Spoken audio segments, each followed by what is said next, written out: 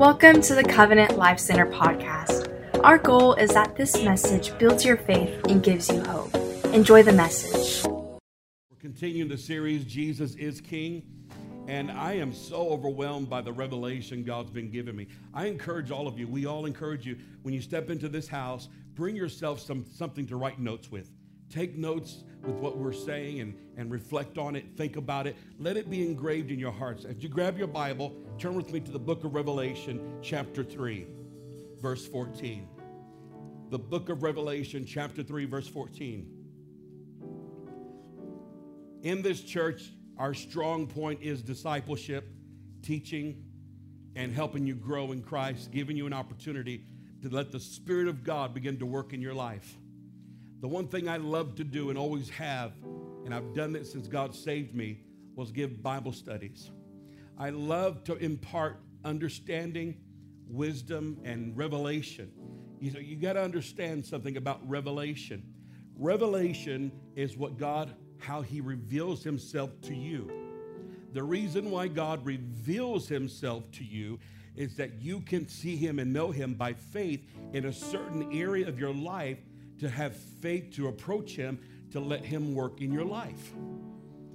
It's necessary for God to reveal himself. As he reveals himself, you will be empowered and you will have keys to the kingdom.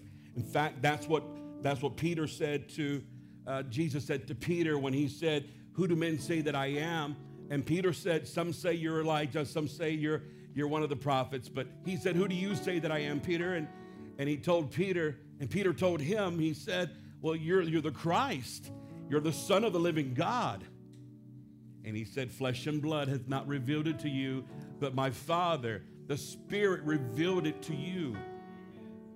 And he said, upon this revelation, this rock, this solid foundation, the revelation of Jesus Christ, he said, "I will build my church upon this revelation," and whom Jesus is. And the gates of hell, meaning the gates, not like your gate in your property. The gate was a place where the city officials met the council and they discussed business and they strategized. And he said the gates of hell, or the plans of hell, then will never prevail against the church, because they're going to know who I am. Do you understand what I'm telling you? So during this series, we're revealing to you how Jesus is the King of Kings and the Lord of Lords. Today's the final day of this sermon series. I'm ready to go for it. I'm excited to share it, and I believe you're going to I already feel the anointing in this house already. Are you ready? Revelation chapter 3. Thank you, Jesus. Thank you, Lord. Verse 14, it says, "Write this letter to the angels of the church in Laodicea. This is the message from the one who is the Amen, the faithful and true witness, the beginning of God's new creation. I know all things you do." Now he's speaking to the church, but he knows all that they're doing. "You are neither hot nor cold. I wish you were one or the other." Now let me explain the hot or cold, because was taught my whole Christian life that God would rather you be on fire or cold, and not even hungry for him or desiring him at all. He wants either or, and that's not what the scripture is saying. That scripture is literally trying to reference the state of a Christian when it's cold or hot. What that's referencing is he would rather you be on fire with healing and deliverance, and either be cold as refreshing, to give a prophetic word, to be a refreshing to people as you speak, those that walk in joy. He said, but rather you are lukewarm. So it doesn't make sense that God wants us to be cold. It doesn't make sense that God only wants us to be hot. He wants us to be either or, refreshing or fiery. Does that make sense? Okay, you do the word study. You'll figure it out. Pray about it. So he goes on and says this, "I know all the things that you do. You're neither hot nor cold. I wish that you were one or the other. But since you are like lukewarm water, neither hot nor cold, I will spew you out of my mouth." So that makes sense. You're not refreshing. You're not delivering. You're not delivering in fiery excitement and passion in my presence. So you're lukewarm, and I'm going to spew you out of my mouth. You say, I am rich. I have everything I want. I don't need a thing. That's the problem with America right now. The problem we have is in America, and I'm going to be very clear on this, most Christians don't come to church unless they're in trouble. Most Christians don't come to church unless they're in trouble, they're facing issues and facing problems until they need God. God wants us to be in a place where we want Him regardless of our status and how blessed we are. Money should never be your God. Your house and your car, your job should never, your business, nothing should ever be your God. He wants to be your God. He said, you don't realize you're a wretched and miserable and poor and blind and naked. So I advise you to buy gold from me, gold that has been purified by fire. Then you will be rich. In other words, it's another type of spiritual riches that God wants to give us.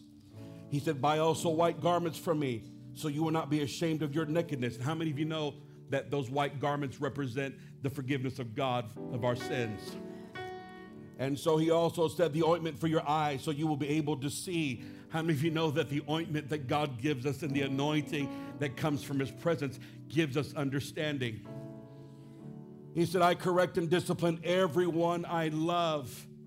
He says, I correct and discipline everyone I love, so be diligent. Turn from your indifference. Look, I stand at the door and knock. If you hear my voice and open the door, I will come to you and we'll share a meal together as friends.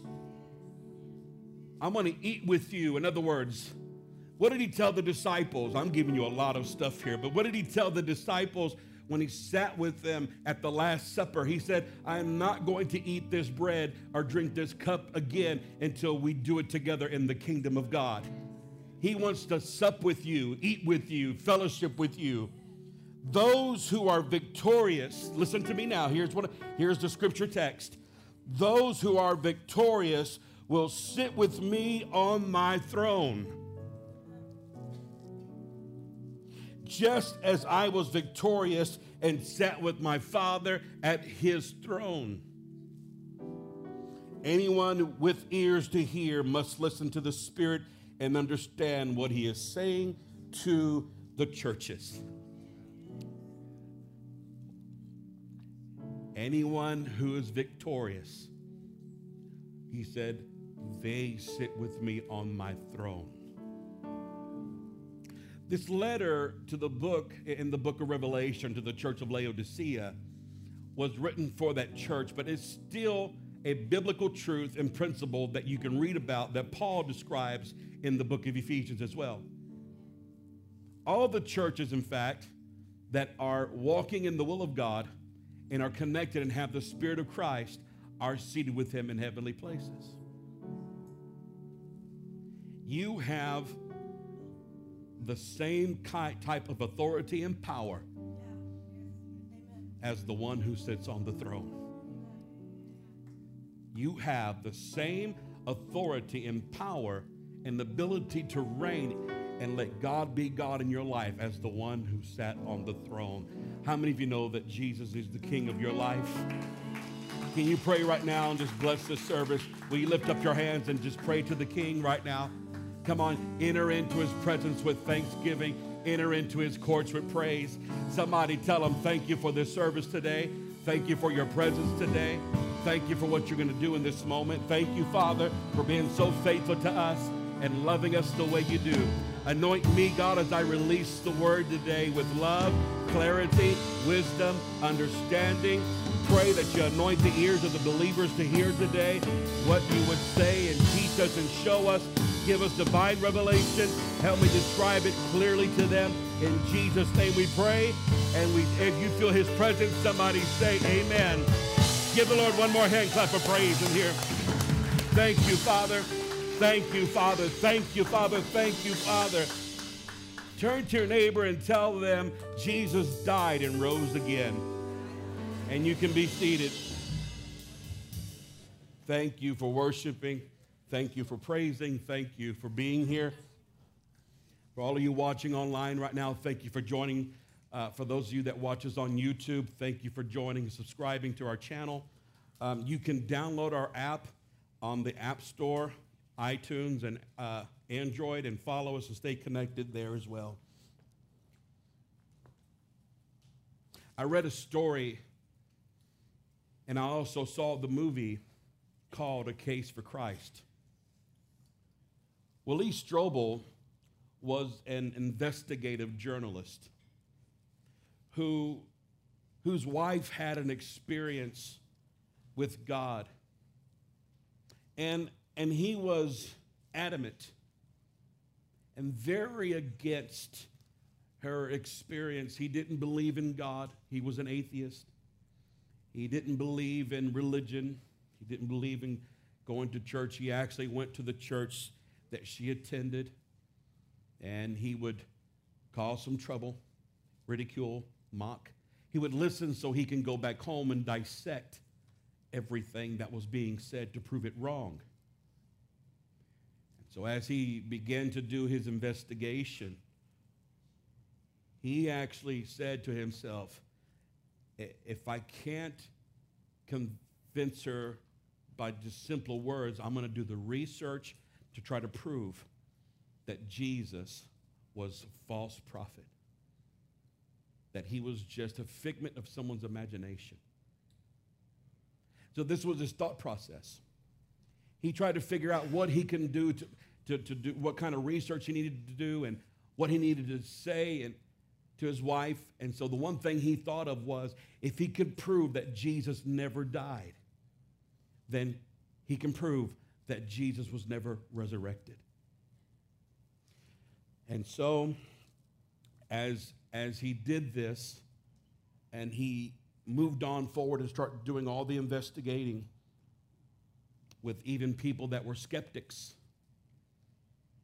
So the first place he went to the archives and started getting an account of the people that could confirm that he was alive after his crucifixion. And what he found out was that there are just way too many people that gave an account and saw him. History tells us that actually after he was resurrected and he spent 40 days and 40 nights with his disciples, that he was actually alive, and 500 people saw him. And what the Gospels wrote about him, and what historians wrote about him, and there were records outside the Bible. So his approach there, it failed. So he thought to himself, now I have to prove that he really didn't die. So what he did was, because everything was validated in history and everyone wrote it down to the stages of the crucifixion, he went to the medical doctors.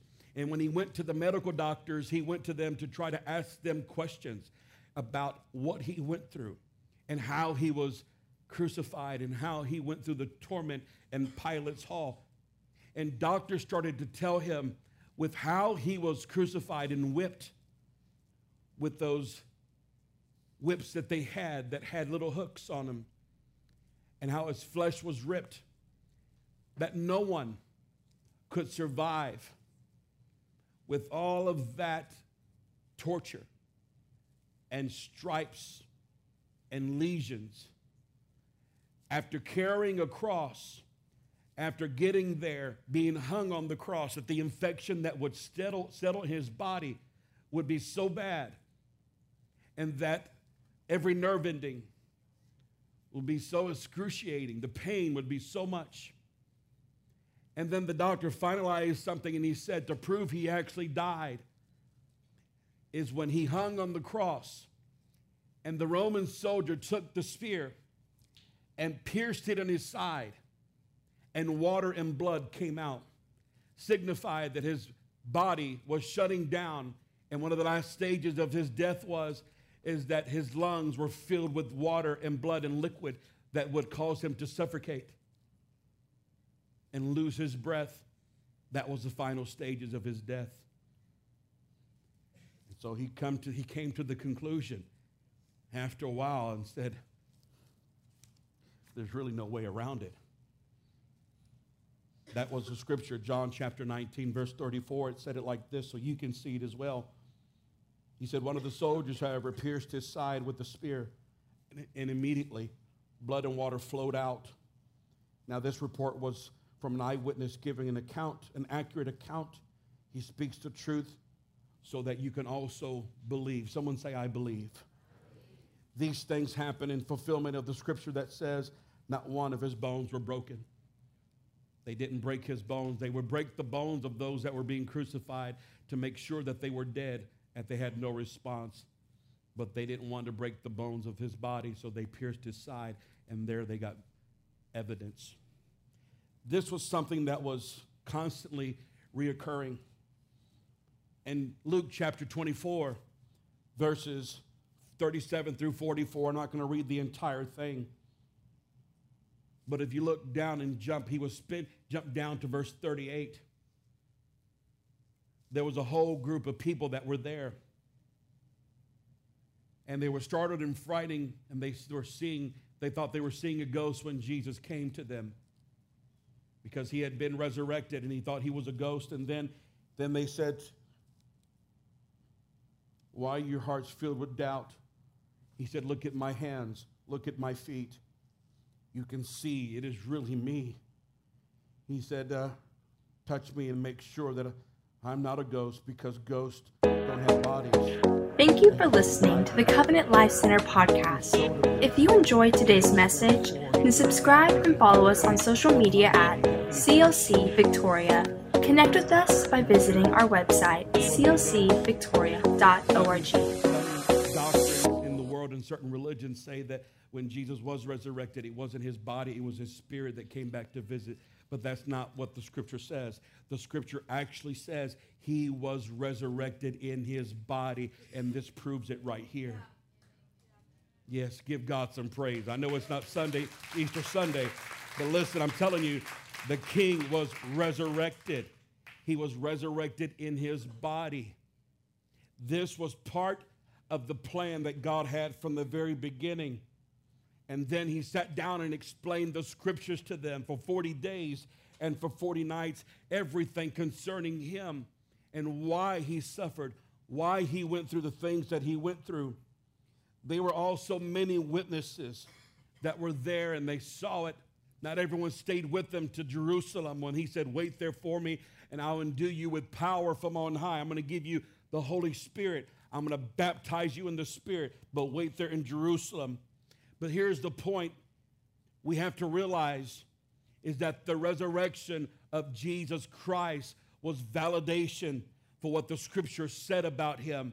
And it validated that he was not just the Son of God, but the very God in human flesh. In human flesh. That he wasn't just a man, he was more than just a man. He wasn't just a human being. He was more than just a human being. Do you realize who Jesus is today? That's all I'm asking. Do you realize who Jesus really was? It ought to get you excited to know that your God was resurrected, and no one, there were no smoke and mirrors. There was no trickery. There was no tricks. There was no spells. There was nothing in this world that could convince anybody else. It was the pure power of God. Jesus told the Pharisees and the Sadducees, he said, destroy this temple and I will raise it again after 3 days. They thought he was talking about the building of worship, the sanctuary. He was talking about his body. And he said, no one's going to resurrect it. I'll resurrect it myself. Why? Because he was the King of Kings. He was the God in human form. He was somebody to be reckoned with. He was the one who stepped into this world and said, let there be, and there was. Let me explain it to you this way. And my point, and the only point I'm giving you today is this. Jesus had to overcome before he could become. Jesus had to overcome before he could become king. He had to conquer every level that we know in our finite minds So let me go into this right now. The first thing that happened is that Jesus conquered the world. Jesus conquered the world. He came into this world and he began to give and do ministry. But there was no one that can stop him. And the scripture says in Hebrews chapter 4, write this down, Hebrews chapter 4, it says in 15, for we have not an high priest which cannot be touched with the feelings of our infirmities, but was in all points tempted like we are, yet without sin. That's powerful. He came in this world and he was tempted like you and I. Now, hold on a second. Contemplate that for a moment. Think about that for a moment. Ponder it for a moment. What have you been tempted by? What things have you ever been faced with? Jesus was faced with the same things, yet he didn't give in to it. He didn't sin. Why? Because he had the power of the Holy Spirit, the Spirit of his Father inside of him. He came down with the kingdom of God inside of him, and the gates of hell could not prevail against what was in him. That's why Jesus showed up on a scene where there was nothing but sick people, and he healed them all. Do you understand what I'm telling you? What I'm telling you is that all he had to do was step on the seashore, and the devils came and bowed down to him and acknowledged him, because what he had on the inside was way too powerful for hell and the world to face. I'm telling you. Tell him, turn to your neighbor right now and tell him, Pastor Bobby's preaching today. Estos piernas de fuego, I know. Yeah, I don't know what I'm talking about, do you? Those fiery feet he's got on today. Here's what I'm trying to tell you, is that Jesus overcame everything in this world, because no one in hell, no spirit, not Satan himself, no one, no human being, no one can stop the will of God in his life. He was destined to be king. He was destined to be king. And then the next thing that happened was he conquered death and hell. He conquered hell. You see, he went through and he had his triumphant entry into Jerusalem. When he went into Jerusalem, they took him, they crucified him, and then when he died and gave up the spirit, you see, the spirit inside of him did not die, because spirits cannot die. God cannot die. But you remember when he was up on the cross and he said, Father, Father, why hast thou forsaken me? And shortly after that, he said, it is finished. There is a place in the scripture where you can find that the spirit withdrew itself from the body, and that's what was happening so the body can die. What was keeping him alive was the spirit. And after he died, guess where he went? He went to hell. You know why he went to hell? Can I help you? So you and I don't have to go there. He didn't just go to hell. Listen to this. He, seeing this beforehand, spake of the resurrection of Christ.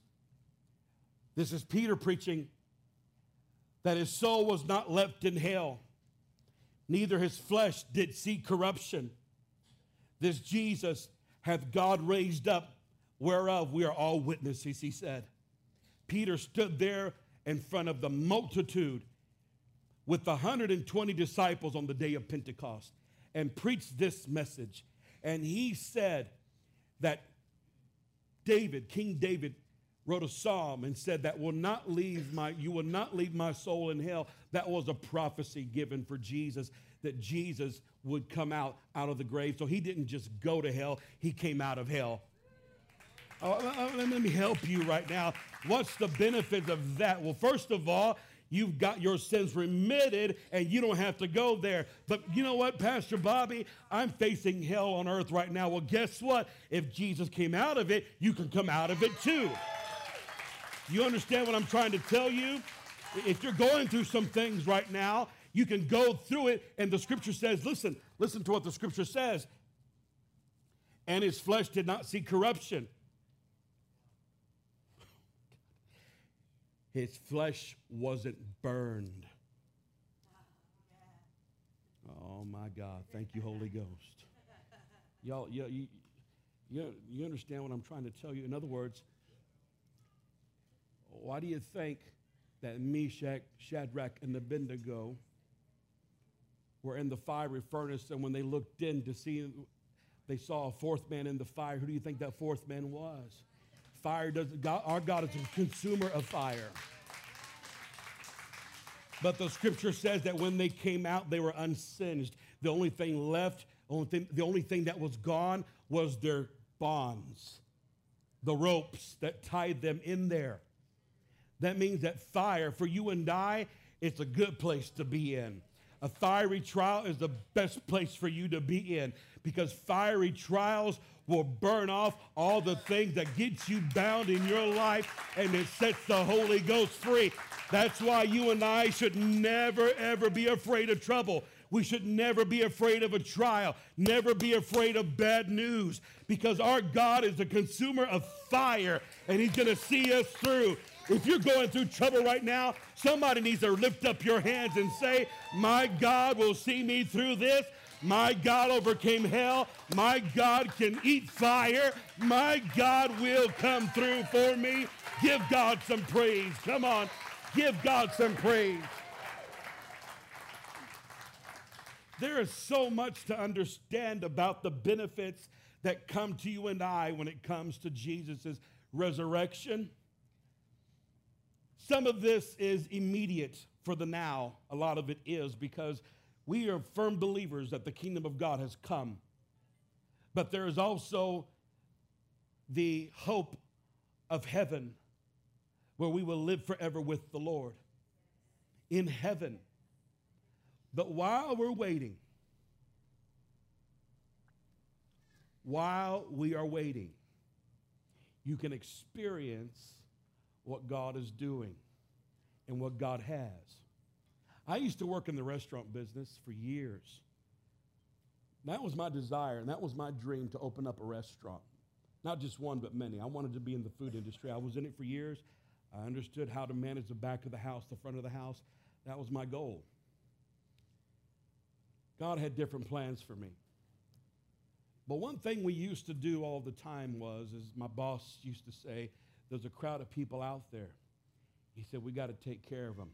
He said, I want you to make some samples and go out there and let them taste it, to keep them occupied and just to suffice them and satisfy them just for a moment before they get and eat the real dinner and eat their real entree. What God is actually doing with us, he gave us an earnest of our inheritance in our life, where we are experiencing heaven right now. We are experiencing heaven whenever we have a healing in our life. Why? There is no healing in heaven, just a taste. Full healing would mean that your body is done away with and you're completely made whole. We experience a miracle in our life. Why? Because heaven is a miracle. We experience deliverance in our life. Why? There are no demons and darkness in heaven. You understand what I'm trying to tell you? We experience the presence of God when we come to church and lift up our hands, because there's worship 24 hours a day, 7 days a week up there for eternity. We are going to worship him. And there are angels that fly around the throne crying out, holy, holy, holy, Lord God Almighty, which is, which was, and which is to come.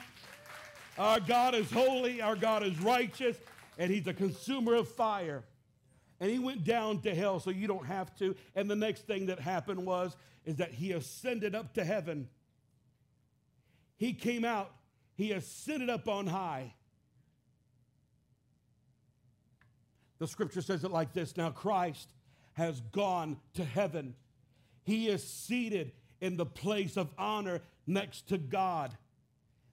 That translation is the New Living Translation. But the King James says it, that our God, that Jesus is seated at the right hand of the Father. It is a Hebrew term that references a position of power, not a literal right place, right hand. Study the Hebrew language and you'll understand what right hand means. Because let me ask you a question. God is a spirit, and no man has seen him at any time except the only begotten of the Father, which was the Son of God. Because God is a spirit. He is bright. He is light. He's a spirit, and spirits don't have bodies. I hate to take your childhood imagination of what you were taught in Sunday school, but biblically, you can't see a spirit. That's why God made a body. I know we get this impression in our mind that there's this old man with a long beard with a cane sitting on the throne, and there's baby Jesus sitting on his lap, and there's a bird on his shoulder and all these. Hold on. I'm not trying to knock out what you were taught when you were little, but let's grow up a little bit and get a good revelation. God is a spirit, and how that's everywhere. It's omnipotent, omnipresent, omniscient. And how could you put somebody on the right hand of something that's everywhere? So he was placed in the place of power. That's why when you read the book of Revelation, the scripture says there was only one that sat on the throne. It was the Lion and the Lamb, the one who overcame.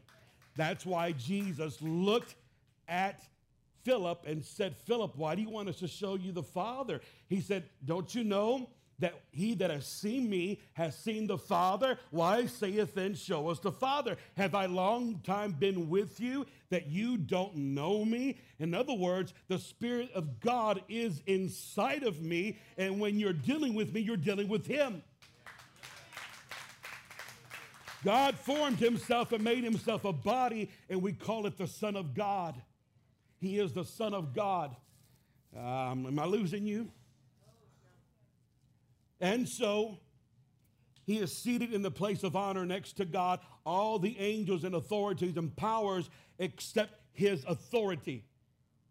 In other words, everything and everyone in heaven has accepted the authority of Christ. What does that tell me? That tells me this, that Jesus conquered every level. He first came and conquered the earth without sin. And everything in the earth that was sinful, he overcame, yet without sin. And then secondly, he overcame and conquered in heavenly realms where they respected and honored him. And then he also overcame hell. He covered all dimensions.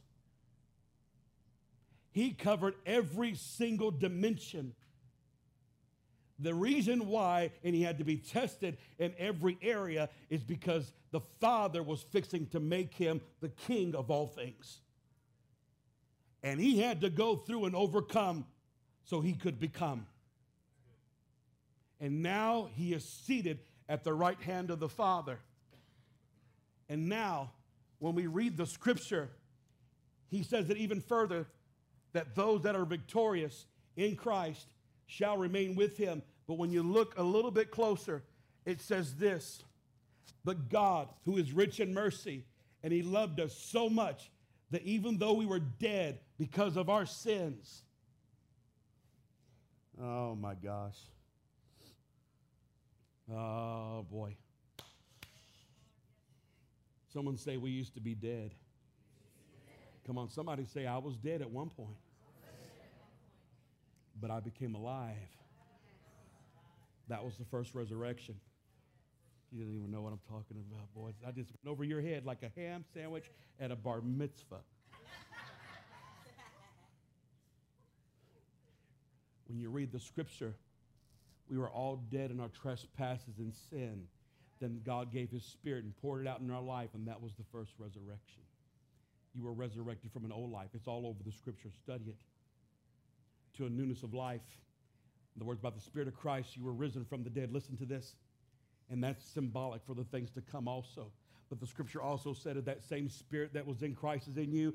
The same will resurrect your body on the last day. So you are going to go to heaven. You are not going to stay in. You're not going to hell. You're coming out of the grave. We're doing something that only God can do and experience that. But he said it right here. That even though you are dead because of our sins, he gave us life when he raised Christ from the dead. It's only by God's grace that you have been saved. But he raised us from the dead along with Christ. And this is speaking of now. This is not speaking of the future. It's speaking of present tense now. Read this with me. For he raised us from the dead. Turn to your neighbor and tell them, did you know that God raised you from the dead already? I mean, you're probably thinking to yourself, oh, how can I? I've not died yet. No. You were dead in your sins, but God raised you from the dead. Are you ready? Read this with me again. Are you ready? So he raised us from the dead. Come on, say it with me. He raised us from the dead, along with Christ, and seated us with him in heavenly realms, because we are united with Christ. Whoa, are you kidding me? So spiritually, because you have the Holy Spirit, you've been baptized in his name, taken off the name of Christ, you've been washed by his blood through your repentance. When you receive the Spirit of Christ, you are automatically in the Spirit connected with him. Why do you think Paul wrote that we're seated with him in heavenly places in Christ Jesus? Uh-oh. You understand what I'm trying to tell you? You understand what I'm trying to tell you, right? He is the King of kings. Who are the little kings?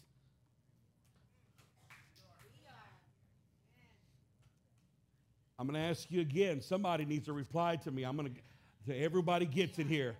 If he is the King of kings, yes, he's the king over those that are in foreign countries or under monarchies, of course. But who do you really think those other kings are? Why? Because you're seated with him. Well, that don't make any sense. I'm sitting in the church right now. Yeah, but you got saved and you were born into a kingdom, and the kingdom connects you to the king. That's why the moment you start thinking like the king, speaking like the king, you start seeing things change around you that's going to conform to the kingdom. Where the word of a king is, there's what? Power. That's what we taught you this past week in this series. Where the word of a king is, there's power. That means that when you go into prayer and the king talks to you according to his word and you release the word, then something is going to happen in this realm, in this world, and everything. That's why whatever comes from hell can't stop you, because Jesus already overcame hell. And every demon, can you imagine? The devils tried to stop him. No, you can't go. And some of them probably couldn't even touch him. They were in darkness, but what he had in his life was too bright. Yes. Can you imagine? They couldn't even look at him. The fire couldn't even burn him. And they looked at each other, and they said, oh my God, we messed up. We killed the wrong guy. We crucified the wrong person. Right? Like Jesus would say, you messed up this time. Huh? You ever seen these moves? Huh? You need to watch Nacho Libre, guys. I'm telling you got to watch it.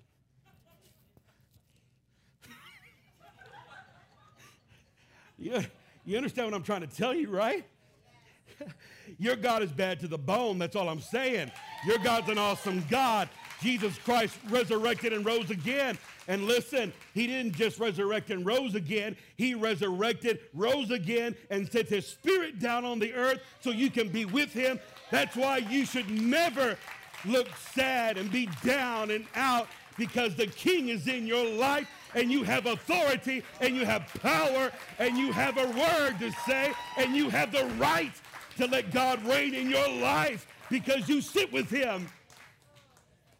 Oh my God. Woo!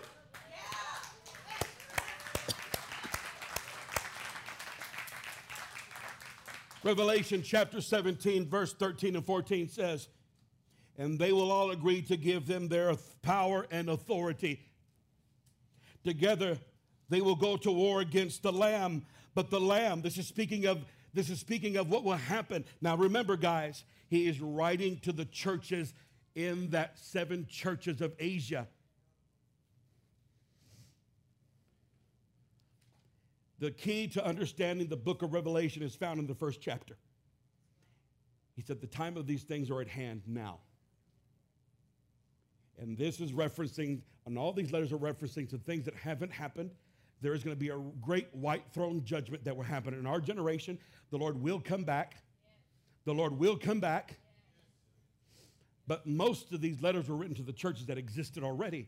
And he said, during your lifetime, he said they're going to cause war, but the Lamb will defeat them because he is the Lord of all lords and King of all kings. That means that every kingdom, there are different kinds of kingdoms in the world. There's the kingdom of God. There's the animal kingdom, the plant kingdom, the kingdom of darkness. There are different kingdoms, folks. And Satan is the king of darkness. And he said, they will not be able to defeat me. And I have children that I have left an inheritance to, that the Father promised that there will never be one fail for eternity to sit on the throne with me, to reign with me, to exercise power. And he is called and chosen, and faithful ones will be with him. And is called, are you called? His chosen, are you chosen? That's what Paul said. He said that we are called a chosen priesthood, a royal people, chosen and called by him, and faithful ones. All it means to be faithful is to be there and be ready. The faithful ones.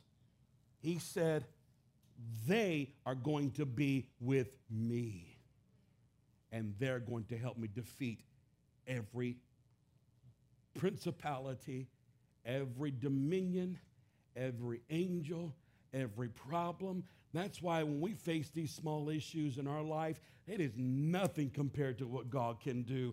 Our faith needs to go to another whole level, and it's all based on relationship with him. Come on, Haley. I'm telling you right now that once you understand who God is and who Jesus was, and he is the king of our life, and where you're seated with him, then all it takes is for you to wake up and line yourself up with him again. That's all God is waiting for. You're not waiting up on God. God is waiting up on you. And all you've got to do is line yourself up with him. But stubbornness, selfishness, self-gratification, you're going to hate me after this, laziness, carnality is the only thing stopping us, not the devil. The devil's been defeated. Not the spirits in this world. They've all been defeated. Not any angels, fallen angels either. Our flesh causes us to live like a pauper. But we were never meant to be poor. We were meant to be blessed and rich in him. He said he would supply all of our needs. All of our needs. Do you need healing in your life? Do you need a financial breakthrough? Well, maybe there's something blocking that, and maybe you need to sit down with him. Remember that? Sit down. Remember that? Maybe you need to sit down with him, rest in him, and let him be the king. Let him reach out with the golden scepter and say, I'm approving you, I'm knighting you. You have every right to step in and take territory because I'm backing you up. I'm with you. I will go with you. I will never leave you or forsake you. I will teach you all things. I will give you power and authority to tread on serpents, to step on scorpions, to step on the lion and the adder. I will cause you to triumph in dark places. I will cause you to face demons, and they cannot look at you in the eye because you're going to have fiery eyes. They can't hear your words because you're going to have fiery words. I'm telling you, you have authority in Christ. Your God is a consumer of fire. So therefore, I will not be intimidated by fiery trials that try to come my way. They're not going to make me weak. They're going to purify my spirit, and I shall come forth as pure gold, and I will be known in the kingdom of God.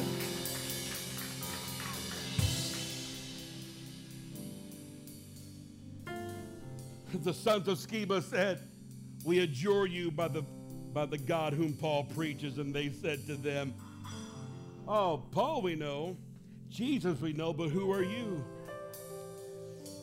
You're not making an influence or causing problems till hell knows your name. But you've got the name of Christ, and you walk in authority. And you walk, how many of you are catching this Sunday morning? Here's the thought I'm going to leave you with right here. The last point is this. My conclusion is this. We are the kings under the king's authority. That's who you are, your royalty. Man or woman, it doesn't matter. In the kingdom of God, there is neither man nor woman, Jesus said. We are all sons of God, and you have authority in your life. Where do you need him to reign? Where do you need him to operate? What do you need him to take over? What area of your life? You don't know how to do it. Maybe you don't know how to pray about it. I tell you the easiest thing to do, just start going and bowing in his presence. Just start going. Some of you have been called in this church to be kingdom financiers. You are kings. You are kings. There are some of you that are financial kings. That's why the devil messes with your finances so much. That's why he's always messing with your mind. That's why he puts that spirit of greediness there sometimes. That's why the devil tries to mess with you and tell you, oh, you know what, don't do that. They don't deserve that. Or, oh, that's just another religion. That's just another this and that. That is hell trying to stop you from the blessings of God in your life. Become the king that God wants you to be. Become the influencer that God wants you to be. There's some of you that have ministries of deliverance, where you walk with the crown on your head into an area where every spirit will give obedience to the Spirit of Christ inside of you. And you can pray for those that have nicotine addictions, that have alcohol addiction, that all of the addictions you can ever label. It doesn't matter what kind of an addiction you're dealing with. The Spirit of God wants to deliver you from it and set you free from it. There are people that are living in prison still because they don't know that they're royalty. This is not an ego moment. This is not a moment where you allow. See, religion will say, oh, that just sounds religious. That just sounds like, oh my God, that sounds like, that's just narcissistic. That's just weird. I only have one king. You do. He is the king. But when you're under him, you become a king. Because he told you, you're sitting with me.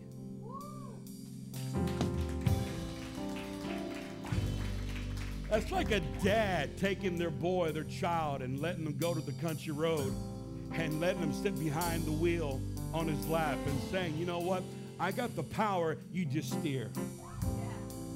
I got the power, I'll rev it up, but you just learn how to control the thing. And they think they're running the whole thing. You know what? We're not running the whole thing. There's somebody else behind us that has power, and all he wants you to do is get your life in control. That's all he wants you to do. Get your life in control. If you believe this, stand to your feet this Sunday morning. I want you to raise your hands, if you will, all over the place and just call on that name. Call on the name that's above every name. Call on the name of Jesus. He is worthy of our worship, worthy of our honor. He is the King of Kings. When you worship him as your King, you'll start to experience the same kind of authority, and he'll begin to reign in your life. Come on. God can do so much more than what he's doing right now in your life. You haven't even seen all of what God wants to do. It's never too late. It's never too late.